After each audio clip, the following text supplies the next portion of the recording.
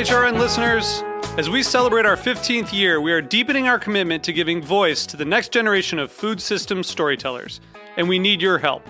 Our internship and fellowship programs help activate new possibilities for underrepresented and underestimated young people through experiential journalism, audio engineering, and production training. Through these unique programs, HRN helps food equity stewards build essential workforce readiness skills that expand their potential and foster economic mobility. Please consider supporting these critical programs. And with a minimum donation, you can be entered to win a dinner for two at an amazing restaurant in one of 8 cities and tickets to a concert at a great venue in one of those cities. We have incredible partners across the country who have donated, as they also share our passion for helping to educate the next generation of food systems storytellers. Check out heritageradionetwork.org/15 to donate and enter to win today. That's heritageradionetwork.org/15 to donate and enter to win today. And make sure you donate before March 31st. Thank you. This episode of Cooking Issues is brought to you by Bob's Red Mill, an employee-owned company that has been offering organic stone ground products for decades. Their flours and whole grains are the highest quality and are minimally processed at their stone mill in Oregon. Visit bobsredmill.com to shop their huge range of products. Use Cooking Issues 25 for 25% off your order.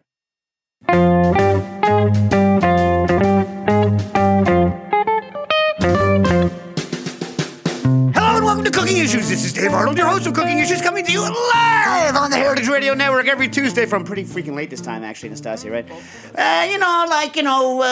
Around the noontime hour until, just before 1 o'clock from Roberta's Pizzeria in Bushwick, Brooklyn.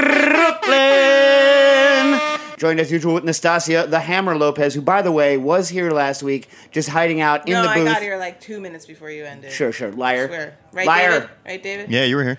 And joined as usual by Dave in the booth. How you doing, Dave? Good, how about you? Hey, doing well. You know who I saw over the week? Jackie Molecules? I saw Jackie Molecules. I think I saw that on the interwebs.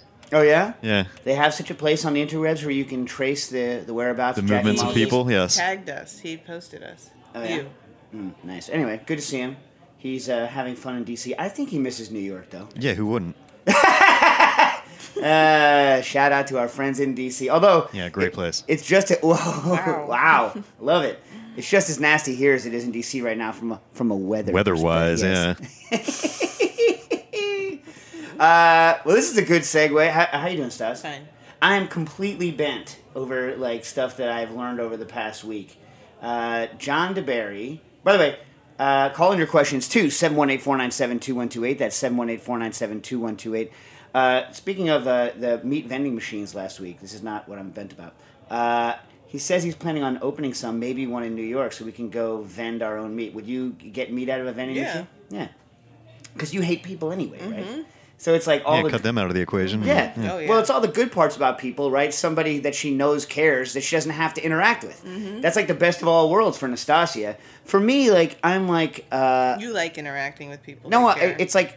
I'm both people at once, right? Sometimes I'm like, yeah, I just need this because, anyone that knows me knows, I am at my rudest, not rudest, but most angry when I'm standing behind someone walking slowly. It just bugs me so much. It's like, Remember the woman in England?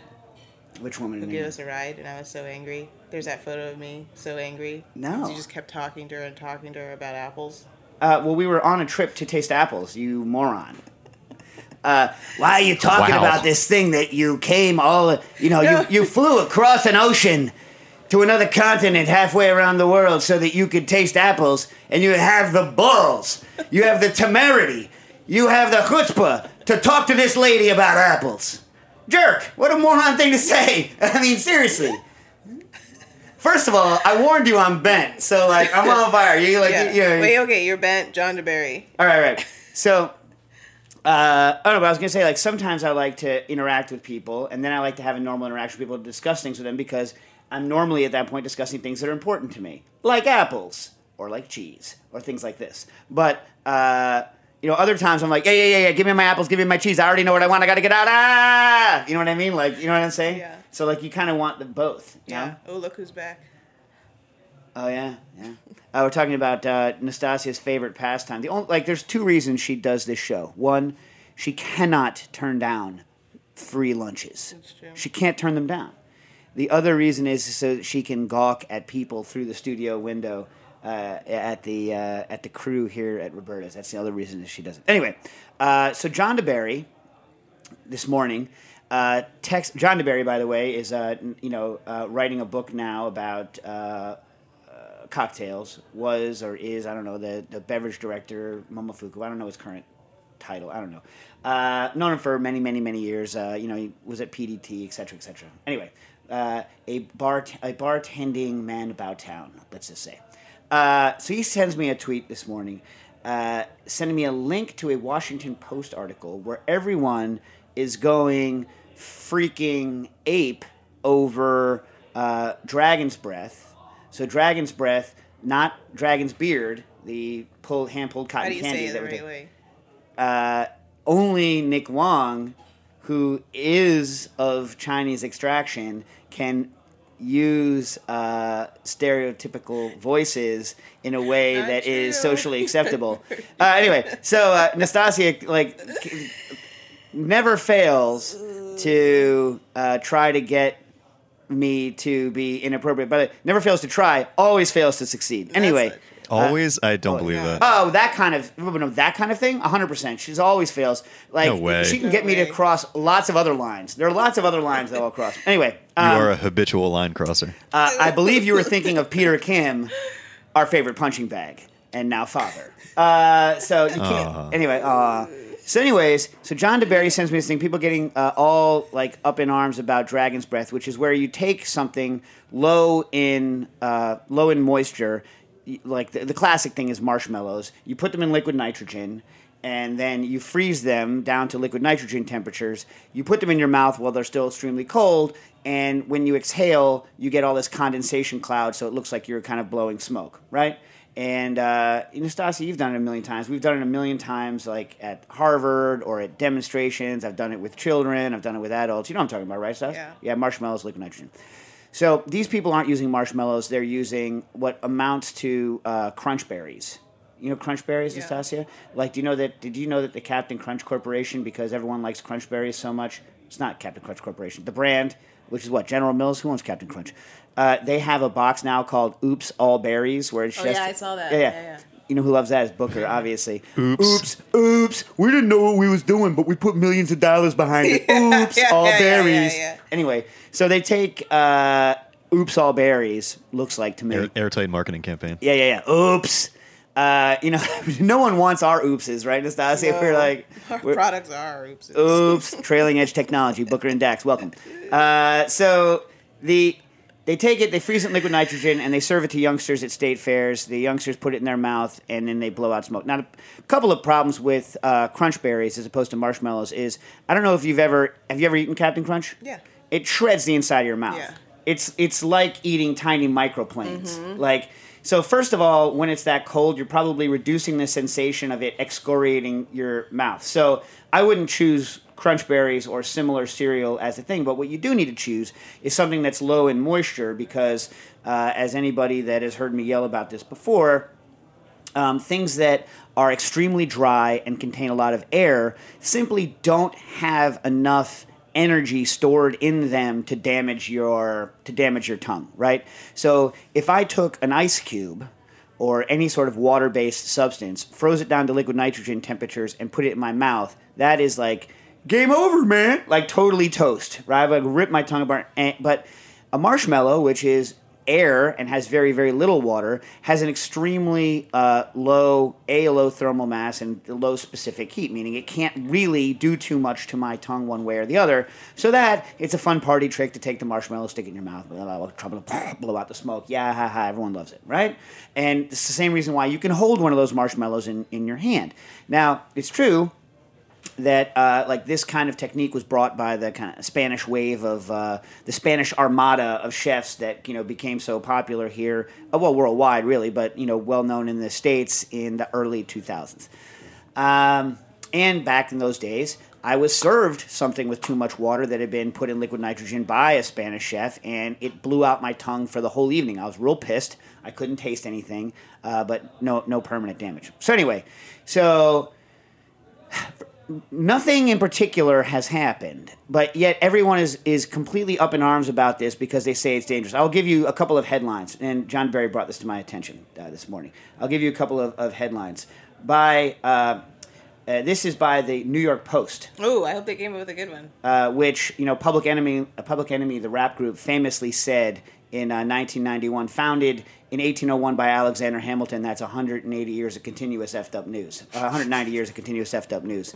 America's oldest continuously published daily piece of BS. That was what they said. That's not my, by the way, to use our president's terminology, that is not my opinion. That is the opinion of Public Enemy. Tell people why you'd want to write the headlines for the Post. Oh, because they have the best. You met one of their, like when we, right after 9/11, when we first started taking on the Taliban, Kabul's-Eye. I mean, that's a freaking great headline. Look, I might take something away. What was it? Kabul's-Eye. Like Kabul. A strong pun. Give me another one. But explain how you think the guy who writes it. So here's my theory about the New York Post. The New York Post, what happens is they have some person who they only call on this person when something happens and they need a headline. So at like 2 a.m., 2 or 3 a.m., something happens. Oh my God, we just bombed, Kabul with, the Taliban. The bring, what? And then they give him the here's what happened. He's like, Kabul's-Eye, hangs up, and that's it. You know what I mean? Like, this is the guy who you can rouse out of any deep sleep, give him what happened, and this person... Such a good punster. That there's like... Kabul's-Eye. And I got you the book of New York Post headlines, and they are amazingly good. Yes. I can't remember all of them. You like the Pope one. Oh, too poop to Pope? When Cardinal Ratzinger, now, is he still Pope or did he go back to being Ratzinger? I have no idea. Anyway, when he gave up being Pope, their headline, too pooped to Pope. They're like, the Pope's resigning. They call him up, too pooped to Pope. Right back to sleep, because this person doesn't need a second shot. They come right out with the pun. Anyway, so I love the Post for that, if not for their editorial content. So here's what they say. The Post. Dragon's Breath liquid nitrogen cereal is the latest deadly trend. Oh, wow. By Natalie O'Neill. This was, a couple of weeks ago, or last week in July. And July 31st. Now, Nastasia, correct me if I'm wrong, but for a trend to be deadly, what's the one thing that needs to happen? People die? Yes!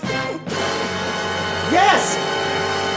In order for something to be deadly, somebody needs to die. And guess what has not happened? No death. No death. But here's what's not such a good headline. Dragon's Breath liquid nitrogen cereal may be somewhat dangerous. Wah, wah. Right? I mean, that's what they don't do. So the latest deadly trend. And then the first line, don't get burned by a trendy liquid nitrogen dipped cereal dubbed Dragon's Breath. Get this.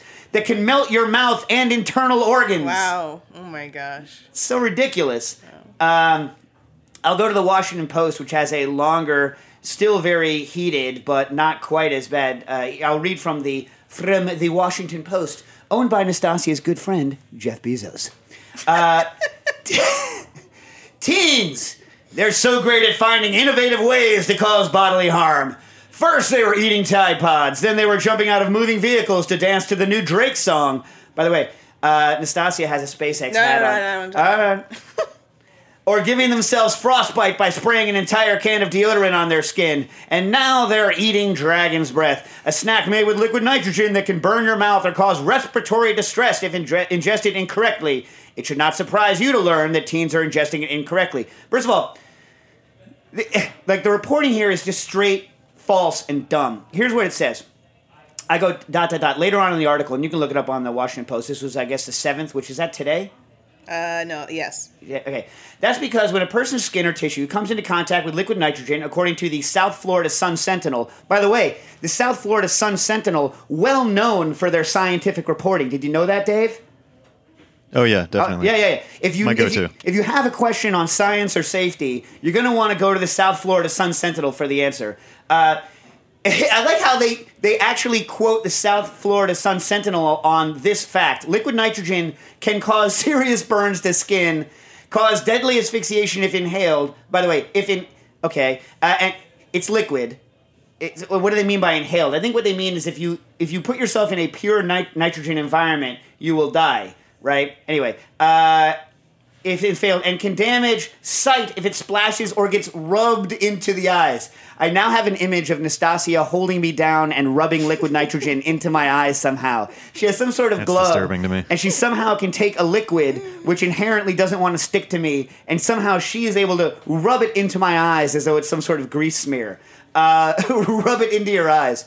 Shops that sell it post warnings, but they're not always heeded. All right, so then it goes on to say that in October, a 14-year-old girl was sent to the hospital after touching the liquid nitrogen in the snack at the Pensacola Interstate Fair. The ER doctor had to cut the thumb open, cut away the dead skin, and get the infection out, the girl's grandmother told a local ABC affiliate. They had said had we not come in and got her finger treated, she could possibly have lost her thumb. Now, here's what happened. This is the Washington Post quoting the Sun Sentinel, quoting ABC News coverage of a local ABC affiliate, quoting the grandmother, quoting the ER physician about this girl's touching the liquid nitrogen, right? Now, so like that is the level, and this quote cycle has happened multiple times. So here's what happens, people. Liquid nitrogen is used on purpose by dermatologists on the daily to freeze warts and such not on your skin. And now, inside your cervix. Okay. FYI. Now, if someone improperly did this and left liquid nitrogen in the cup, and this little girl grabbed a hold of the cup. By the way, I've seen pictures of the cup. The cups are plastic, so they're not inherently dangerous in the way metal is, because plastic also has low specific heat, low thermal mass. So you probably would feel that it is cold in time to drop the cup. This is coming from someone, myself, who on the regular puts my hand into liquid nitrogen, gets it splashed on me on a daily basis, okay? If you briefly touch a plastic cup, your hands will register this. Oh, cold.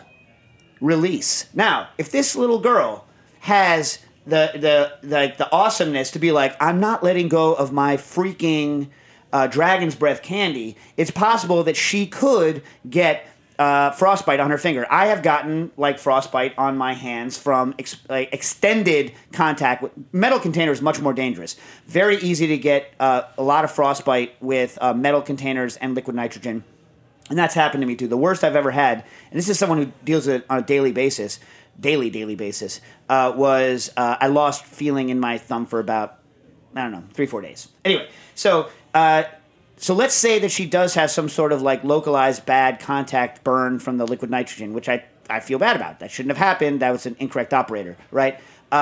So the grandmother is saying that this is why it's so inaccurate. The grandmother says that the kid has an infection. There's no such bacteria on Earth that says, hey, yo, little girl's got some frostbite on her finger. Let's have an infection happen in the time it takes grandma to get her to the ER, right?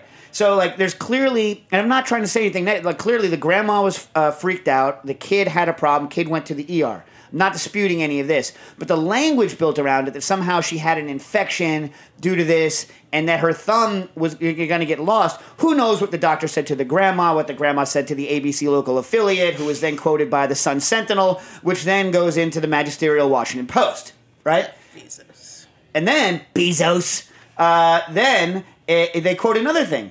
In late, it's always Florida, Nastasia. I know. In late July, Florida mother. Man. Yeah. What do you say? Florida Man. Yeah. You know it's going to be a good story when it starts off with Florida Man. In late July, a mother in St. Augustine, Florida, took her son to the ER. Now listen to the way that this is written. Took her son to the ER after the Dragon's Breath. Here it is. This triggered me when I read it. By the way, triggered a massive asthma attack. Here's this. Inside Edition is who they're quoting here. Spoke with a young man who inadvertently burned the inside of his mouth until it bled. All right, so we're now down to Inside Edition. So I went and, because the Captain Crunch. You eat too much Captain Crunch without milk, which is why I tell Booker you should put some milk on that freaking thing to soften it up. Otherwise, you're taking sandpaper to the inside of your freaking mouth. By the way, I've eaten kiwis until my mouth bled, right? And no one's like, oh my God, kiwis! don't do it. Or like, the Warhead Challenge where people are eating warheads until their mouth bleeds because they're consuming so much acid. No one's like, ban Well, I guess people are like, ban warheads. But anyway, warheads. Good candy in moderation. So I went on to read both the Sun Sentinel's coverage of the local ABC affiliate, which I've already gone into. And by the way, I don't even think she spoke to the ABC thing. The grandmother told Facebook the story. So we're looking at a Facebook through, like ABC got to the story through Facebook. Which brings it to the Russians. It's a Russian. Fake news Russians. Okay. Oh my God. Here's the one this is the asthma one. Okay. So, we're in St. Augustine. Mother goes on Facebook, tells how her son Johnny tried the treat at a kiosk inside the Avenues Mall in Jacksonville, Florida. He has mild asthma, she said, but on the 40-minute drive home, he started coughing uncontrollably and had trouble breathing. So here's a little bit of I'm sure you guys have heard of this, post hoc ergo propter hoc, right? After this, therefore, because of this. Lady shows up at the Avenues Mall with her son Johnny. Says, Johnny's like, Ma, I want the dragon's breath, Ma. She gets him this thing. Johnny has mild asthma. Now, keep in mind, it's the summertime and Johnny's in St. Augustine, Florida. You think maybe that's causing the asthma? Anyway, That's a 40-minute drive. He's on a 40-minute drive home in who knows what kind of air-conditioned car after having been to the Mall of America. But what happens is the kid has an asthma attack, right? And he goes to the nearest fire station, and I don't know, hospital, I don't know, fire station, and paramedics stabilize the boy for the trip to the hospital. He's treated and he's doing fine, right? So the mother's like, you know what must have caused that asthma attack, Nastasia? Dragon's breath. Dragon's breath. Obviously, because it's the only new thing I saw today. That or his vaccines. Yeah, or what's up, conspiracy theorists? Love it. So my point is that look, when I was a kid, I was that Johnny, right? I had asthma, would go into uncontrollable asthma attacks. That might be the title of the episode today. I was that Johnny. I was that Johnny, right? But I didn't have the benefit when I was a child of seeing anything new because I grew up in the 70s when there was nothing new but bell bottoms. Bell bottoms triggered my asthma attack. You know what I mean? And quite a number of times. This was in the days before inhalers. I would have to go to the hospital and get jacked up on epinephrine. You think I'm going crazy now. You should have seen me when I was jacked up on epinephrine as a freaking 9-year-old in like 1979 or 1980, right? That is a kid that's all jacked up and bent out of shape, right? So a little bit of post hoc ergo propter hoc makes it into the Washington Post as dragon's breath causes asthma. So as we can see, are there dangers to liquid nitrogen? Yes. Is anything that was written in this article true? No. And it just goes to show that, look, that one girl's finger was burned, I'm sure, right? That's possible and probable, but imputing all of these dangers to the snack, wrong. Some guy on whatever it was, like InstaJerk YouTube or whatever it was, like his mouth bleeds after he eats like 18 boatloads of Oops All berries that have been frozen to liquid nitrogen temperature. The berries. Plausible. It's on the berries, right? John DeBerry's on the berries. And then, kid has asthma attack. I understand how scary it is to have an asthma attack as someone who was hospitalized multiple times with asthma as a child. It's super scary. But to blame it on the liquid nitrogen, just nothing to back that up. So we have just a whole bunch of garbage just being piled upon. But you know who's going to pay for it? Anyone out there cooking with or using liquid nitrogen, or frankly, anyone doing anything new or innovative or interesting at all. Because when the S hits the F, right, it's the people doing the new stuff that get hosed the hardest. You want to take a commercial break and come back with more of me being angry about stuff? You read my mind. That was great. Alrighty, I'm back with more anger on cooking issues.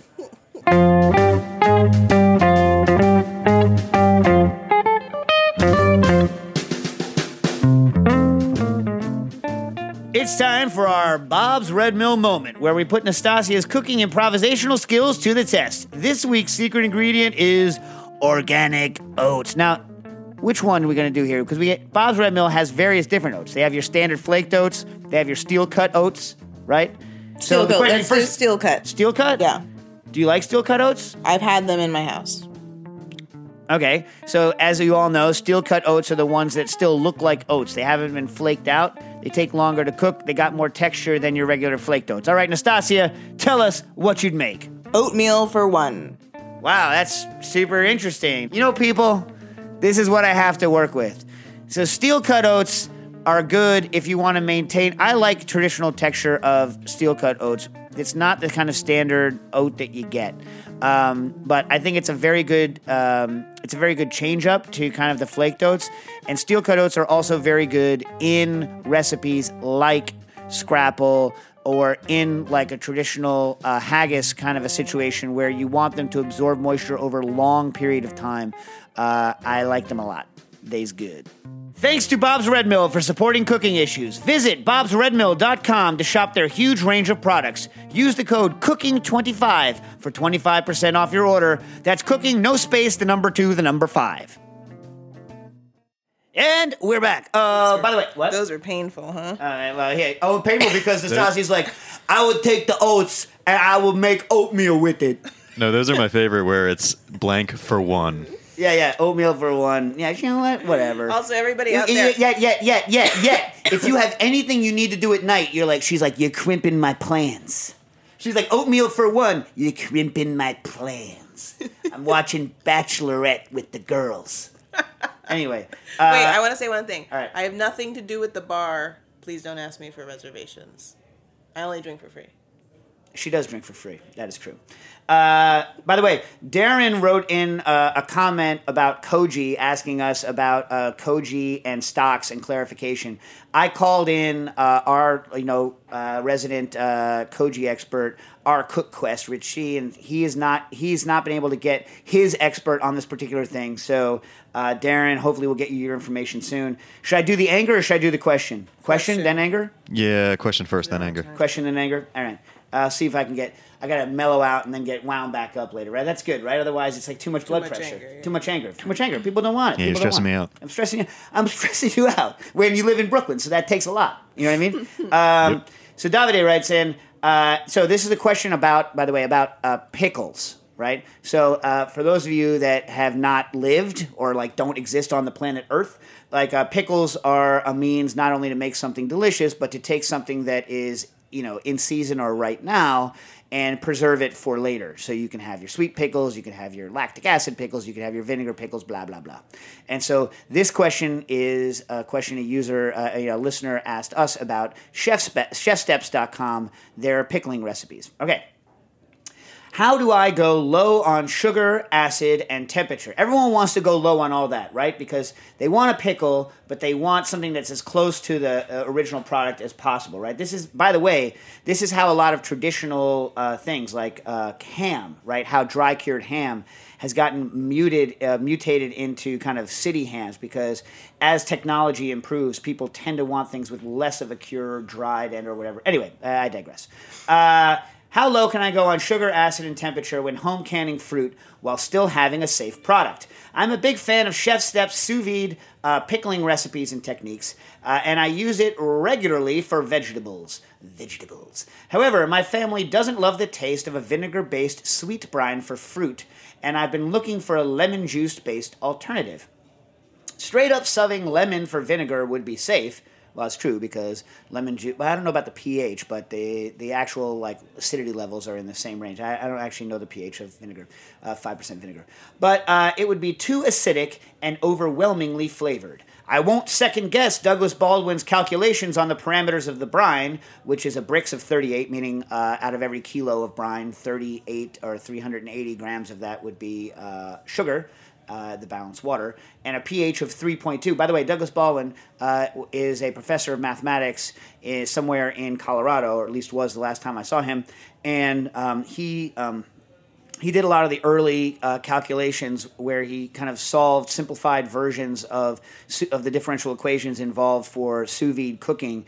And his initial calculations are what a lot of the sous vide calculators that you find on the App Store, on the internet, are based on. So he has a long history in doing the math and actually figuring out what's going on in food safety and in sous vide cooking in general. And he partnered with Nathan Myhrvold back in the Modernist Cuisine days and is working with Chef Steps at the time. So, in other words, he knows what he's talking about when it comes to this. I won't second-guess Douglas Baldwin's calculations on the parameters of the brine, but it seems to me it was meant to be safe. In other words, Douglas Baldwin's recipe was meant to be safe regardless of the relative proportions of fruit to brine and the size of the produce that you use, which makes sense when publishing a recipe for the mass audience. But I assume it can be tweaked a bit. I'm not an expert, but I know my way around a logarithm. So basically, he's just shooting for... he's giving a bunch of parameters, which I won't give you here because they're gonna, bore you to tears probably, and you probably forget them. Although, should I? No. Well, we got 10 minutes, so use your time wisely. You know what? So basically, the point that Davide is trying to make, right, is that he's going to increase the pH, right, to get it just into the levels where it's safe, right? So he's going to try to get a 3.4 pH brine and a certain Brix level. I forget what he was shooting for, but he's going to get a certain Brix level by actually calculating how much fruit that he's going to add, right, and what the pH of the brine is going to be, and trying to figure out the equilibrium between the fruit and the brine, right? So the argument here is that you overdo the brine because the fruit that you add to it is assumed to have a pH, basically be a pH of 7 neutral, which is not true. They're almost always acidic, and have no sugar, which is also almost always not true. And if you're adding a whole bunch of brine, right? Like imagine you added 1 gram of fruit to a kilo of brine. Obviously, that gram of fruit is not going to push the pH one way or the other. So he's arguing that by controlling these things better, you can make a safe product. So rather than me second-guessing Chef Steps, I called Chris Young. We played a bunch of phone tag. He graciously got in touch with Charlie Shaw, the food scientist at Chef Steps, and Douglas Baldwin, and they got back to us with an answer, so I will read it to you. We put our heads together. That is Charlie Shaw and Douglas Baldwin. We put our heads together, and here's what we were thinking.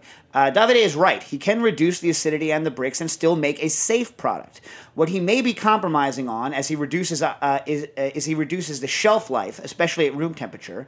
The shelf life should be fairly long in the fridge. Shelf life is awfully hard to predict and may depend on the fruit, veg, spices used, the workspace where he's working, etc., etc. The brine that Davide proposed only brings the water activity down to 0.95%. That's not enough to help too much when it comes to shelf life. So if shelf life is important and you like a lower level of sweetness, you should... So if you want a low sweetness, you should increase the amount of time you're cooking it, because he only wants to cook it at 75 degrees Celsius. So here's another thing. When you're cooking something, this is the multiple hurdle effect. So you have one hurdle is temperature, right? So you're cooking something to a specific temperature to kill bacteria. Some of that bacteria is harmful, and some of that bacteria just reduces the shelf life. You're also increasing the acidity, because the acidity, lowering the pH, is a hurdle that bacteria have to jump over to start multiplying. You're also decreasing the water activity by increasing the sugar. So that is also inhibiting the bacteria, multiple levels of inhibition. So there's inhibition to make a product safe, and there's inhibition to stop spoilage, i.e. improve the shelf life. At the final equilibrium of 85 degrees, they recommend 85 degrees Celsius for 2 minutes at the brine that they're proposing. This is getting in the weeds a little bit, but but he wants to do it at 75. The reason 85C is used for these vegetables, 85C is where the government publishes the curves of how things are, or at least where Chef Steps has their curves of how bacteria get killed. At 85C, cook for a long time, pectin will break down. If pectin breaks down, you could add calcium. I think he said he didn't want to. You could add calcium to strengthen the pectin, so that at 85C, you're not getting any pectin softening. But if you don't want to add calcium because of flavor issues, right, and you don't want to cook at 85C because you're worried about softening it, you can drop it to 75C, especially if you add a little calcium, and not get radical softening of the pectin in fruit and vegetables. However, when you're killing things, right, first of all, you have to measure the core temperature, which you can't possibly know unless you have a rig that you've tested with beforehand, right? So you need to know how long you're cooking the core inside of your jar, right? So let's say you have something that's 85 degrees C, a thermal death curve. It's called a thermal death curve, and you're looking for a certain D level, i.e. a D level is... 1D means that I've killed 90% of the bacteria that are involved. So then you do that again. You reduce by a factor of 10, factor of 10, factor of 10. So a lot of people... Get that D. Throw some D's on it. Just bought a Cadillac. Throw some D's on it. Anyway, so you want about a 5D, which is like a 5 log reduction. Now, here's the other problem. When you shift that thermal curve, right, when you're no longer looking at 85, there's what's called a Z level. And the Z level is how fast that thermal curve shoots up or down 1 log level. So Douglas Baldwin and Shaw, they assume that most bacteria that you're looking at have a Z number of roughly between 5 and 10 degrees. So he wants to cook something that's 10 degrees below the recommended temperature, the temperature they have a curve for. So let's say that the Z is 10. That means at 75 degrees C, it takes 10 times longer to get the same level of bacterial death. So if it was 1 minute at 85 or 2 minutes at 85, it's going to be 20 minutes, right? But an equally valid curve might be 5. So every 5 degrees lower, or 10, a factor of 10 longer, in which case it would take 200 minutes. Right? So in order to be safe at those levels at 75 degrees C with those lower numbers, you'd have to cook it for a much longer time, on the order of 100 times longer, right? And so if that's acceptable to you, that's fine. Just be aware that when you're looking at Z values, you can't keep going on down in infinity. There's a certain point at which bacteria begin dying, and only then are Z values only actually even further up into that curve they become valid, because you could continue lowering 10 degrees and all of a sudden you're in a bacterial growth zone. So Z values only work for like 1 or 2 Z levels, not for infinite Z levels. Maybe they work for 1 or 2 Z levels. It also depends on where in the curve you hit. Anyway, right. Long answer short. So do I have any anger time left or no? 3 minutes. You got time for a quick call, actually. Oh, caller, you're on the air. Hi, Dave. I was just wondering if you could, real quick, since I know you have to go, talk about any Ethiopian cookbooks that you would recommend, and yeah.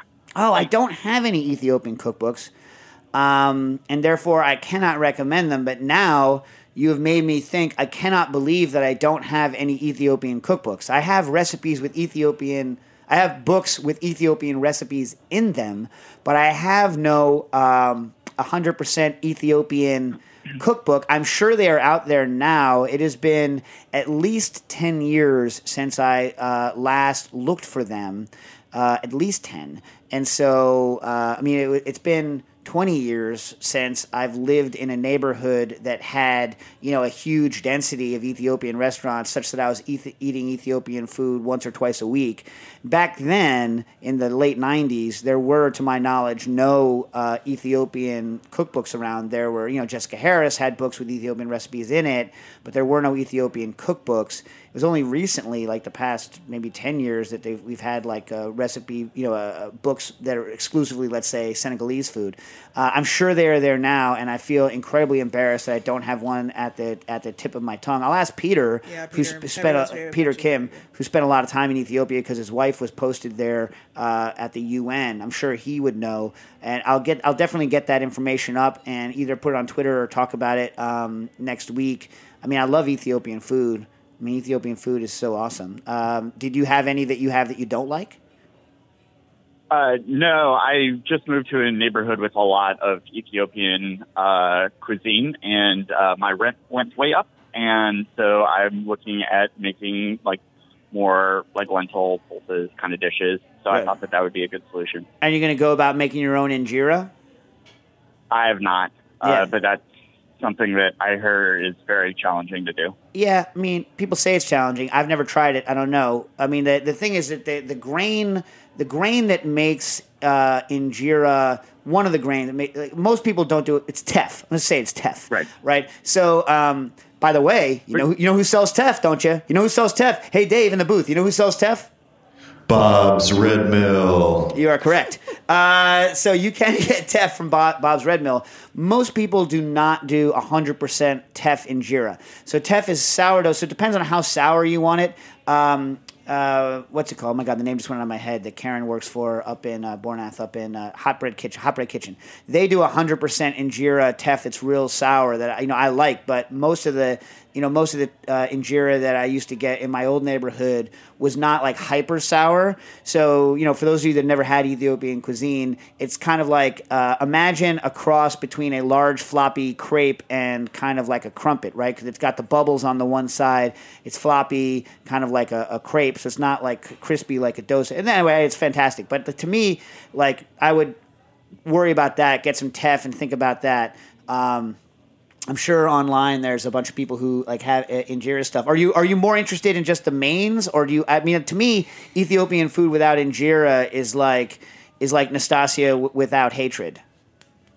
You know what I mean? It just Cool doesn't analogy. work. You like that? Anyway, I'm being told that I have to get off the freaking air. I'll try to find some Ethiopian cookbooks, and if not, I'll have some suggestions. What? We'll talk to Peter. And we'll talk to Peter, and we'll answer that next week. And I'll get to my anger about Ziploc bags and reduced oxygen packaging and the New York City Department of Health. I'll reserve my anger for next week, so you can stay tuned for more anger if you tune in next week on Cooking Issues.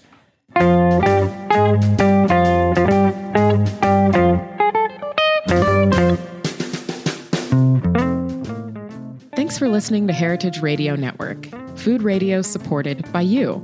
For our freshest content and to hear about exclusive events, subscribe to our newsletter. Enter your email at the bottom of our website, heritageradionetwork.org. Connect with us on Facebook, Instagram, and Twitter at heritage_radio. Heritage Radio Network is a nonprofit organization driving conversations to make the world a better, fairer, more delicious place. And we couldn't do it without support from listeners like you. Want to be a part of the food world's most innovative community? Rate the shows you like, tell your friends, and please join our community by becoming a member. Just click on the beating heart at the top right of our homepage. Thanks for listening.